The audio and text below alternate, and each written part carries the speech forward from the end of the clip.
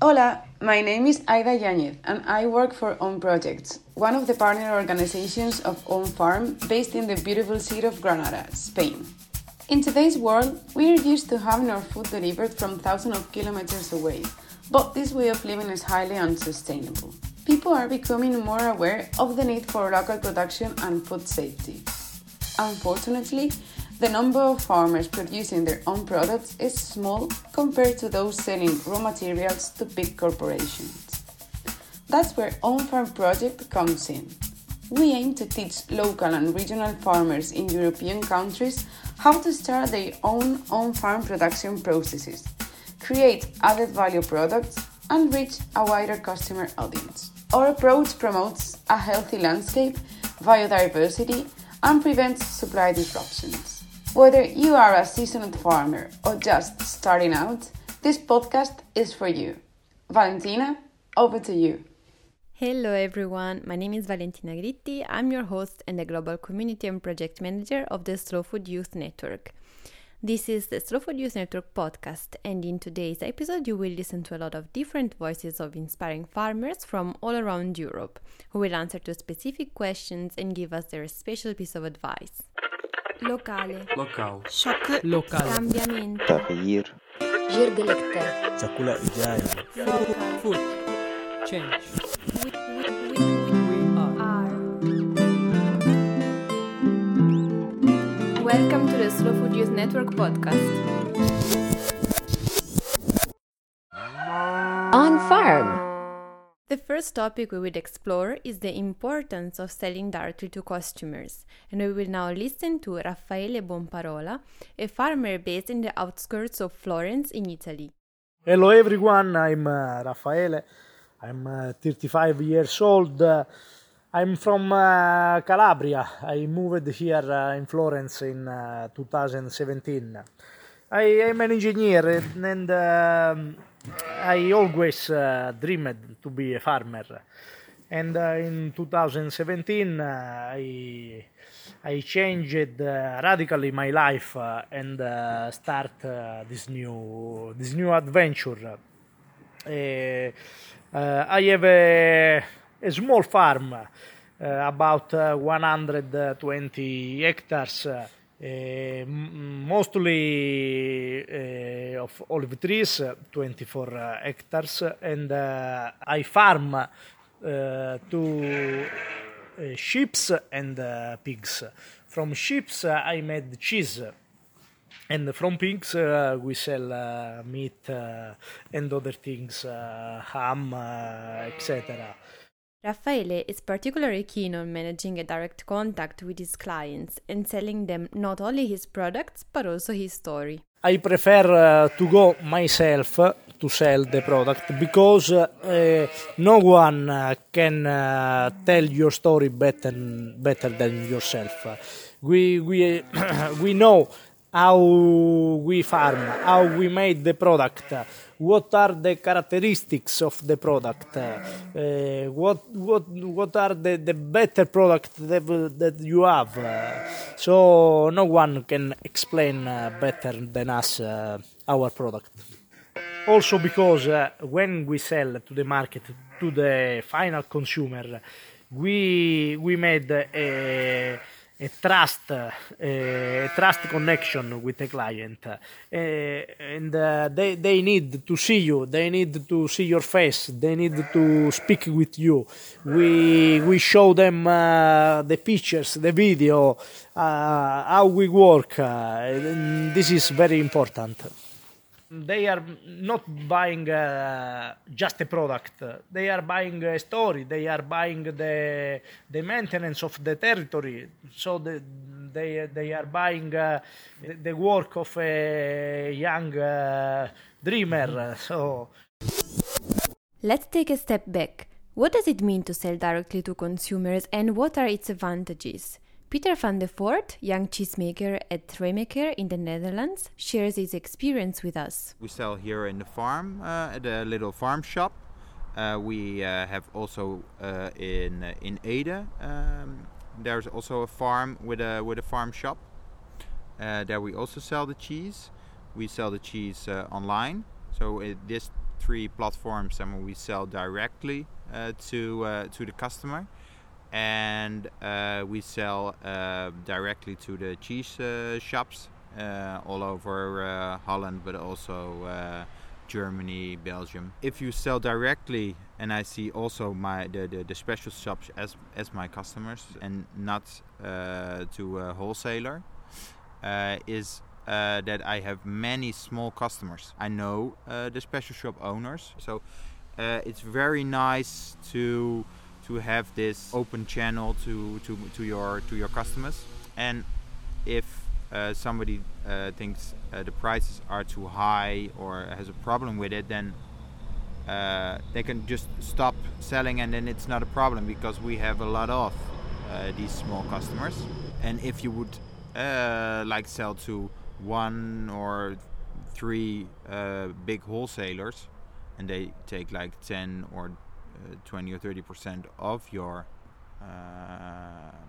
year income, and they say, "Oh, sorry, man, you can't put up the prices because we can't sell it anymore." Then then you have a problem, and then you cannot increase your prices. The second question for today is about flexibility. How important is it to be flexible and to adapt to what customers want? Let's listen to an example from Germany this time, in particular from the Hofgut Kapellenhof, a farm that produces and transforms goat milk not far from Frankfurt. One of the products they make with goat milk is a very special yogurt. They have tried strawberry yogurt to produce and to sell it, and they were able to have a good product. But because they are an organic farm and they only want to use natural ingredients, the strawberry yogurt wasn't a success on the selling part. Because consumers, as a consumer, when you think about the strawberry yogurt, you think about this red, nice yogurt with a strong strawberry flavor. But if you only use natural ingredients, then you are not able to recreate this bright red color as a natural product, and you're also not able to make a yogurt really sweet only from strawberries. So that's when they decided they would stop selling the strawberry yogurt, but instead develop the blueberry yogurt, which is really in this dark blueberry color. You can taste the blueberry, but still you're very aware that you're having a sheep yogurt, so it's not as soft as the yogurt would be from cow milk, but you have a stronger flavor, which is really nice with the blueberry, and you have the correct or the expected color that the consumer would want. So you need to try and learn these kind of things. You have to start, and I think that's a really important point. If you are not starting with trying new products, you will not be able to find and learn how you can increase the added value. Another way to be flexible and also creative, I would say, is to be able to make use of all the products available on the farm, surplus from the production included. How? Let's listen to Daniel from the Valle y Vega Agroecological Cooperative in Churriana de la Vega, near Granada, Spain. Also, we do a transformation of the products that we can sell on fresh. Mm-hmm. So when we have a peak of production of some product, or we have some productions have affected by some problem of the skin or something that don't look good, we transform it. We just made cans of marmalades, fresh vegetables and fruit to conservation. Valle y Vega is a cooperative of producers who make, transform and distribute their products. The direct selling is the main objective of that cooperative. We want to control of all the flats on the change of the chain of alimentation. So what we do is to reduce all the intermediaries and sell directly to the client. This gives us more efficiency, so we reduce the costs of all the chain, but we assume a lot of responsibility and a lot of work by talking directly to the clients, and the client always have the reason. So we have to keep a good relation with them, and also and because we know them, we put them face in their names, and they are not just number. And they follow us by our online shop, also in the markets, also visit us here, and also do the different activities we do, like bread cooking workshops and all these things. I also have another example of a very cool cooperative, this one based in France near Lille. We have interviewed Marie-Odile Smet, a dairy farmer part of Au Panier Vert cooperative, where she sells yogurts and ice cream. Ils ont jugé intéressant pour le consommateur de pouvoir retrouver tout en un même lieu. The cooperative got together in the 90s with the main goal of creating a space where the consumers could find all the products in the same place. A sort of farmer's own supermarket, let's say. L'avantage du panier vert, c'est que c'est considéré comme une remise directe. Marie-Odile explains that as long as the yogurt is in the shop, it still belongs to the farmer, while once it's purchased, it's owned by the customer. There are no intermediaries, and the yogurt is never owned by the Panier Vert.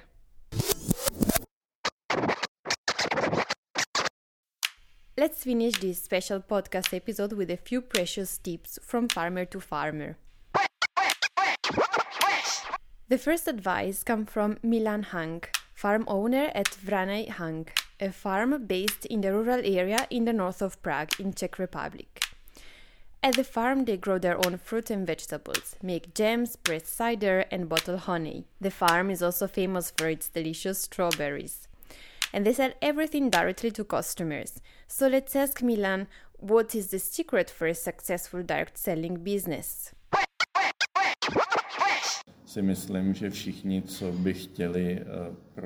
There are a lot of things, but the most important is to grow a great relationship with your customers, to listen to their needs, and to know what the customer wants. If an entrepreneur does not have this inside himself, it is impossible to be successful in direct selling. Then it leads to the building of a chain where you buy food as a customer and you don't even know from whom. And there are hundreds of such shops only in the region.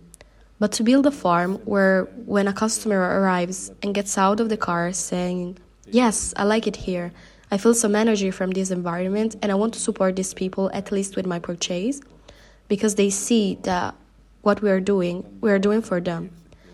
That's why we do it and what's most rewarding. Also, Marie-Odile from Au Panier Vert has some advice, in particular regarding working in a cooperative. Soyez vraiment d'accord tous ensemble sur là où vous voulez aller. She suggests you have to really agree with each other on the specific objectives of the cooperative, but also put an effort in always finding a compromise and agreement in the moments of clashes. Maybe you can have a person with the specific responsibility of relationship management within the cooperative and also store management, but if the producers don't agree with each other, there is no way forward. Et si les gens s'entendent pas, pour moi c'est mort. Daniel from Valle Vega also has some suggestions on how to arrange the work within a cooperative. We have established a timetable and also a Excel sheet that we coordinate the production. So we maintain periodically meetings with the producers to establish the organization of the production. So we distribute different products to different producers, and it changes every year. So the productions that are more efficient or give more money to the producers are not in the same hands every year. So it's turning, and so they don't compete between each other. The final piece of advice for you is from Peter van de Voort, cheesemaker at Remaker in the Netherlands. And this is all about how to differentiate yourself from other competitors. If you want to make your own product, it has to be something special, and I believe that this special can only be taste. Just that it has a special taste, and a good taste, of course. Because if you have a good story, or you're good with your animals, or live in a very nice place, I don't think these things are maybe for a small period of time, but people are quickly to forget. And if you have a good taste, then people will come back because it tastes very good. But if you have only a good story, then people hear the story, buy your product, and move on, but won't re-buy it. So you always have to keep coming with new people. So that is the advice that I would give, and try to make the connection with the city, because that is the place where the people have the money and also want to spend it on these kind of products. This podcast is financed by the European Union, and it's part of the project On Farm, with which we aim to teach local and regional farmers in European countries how to start their own on-farm production process, create added value products, and reach a wider customer audience. A special thanks to all the consortium partners that helped us recording the interviews for this podcast.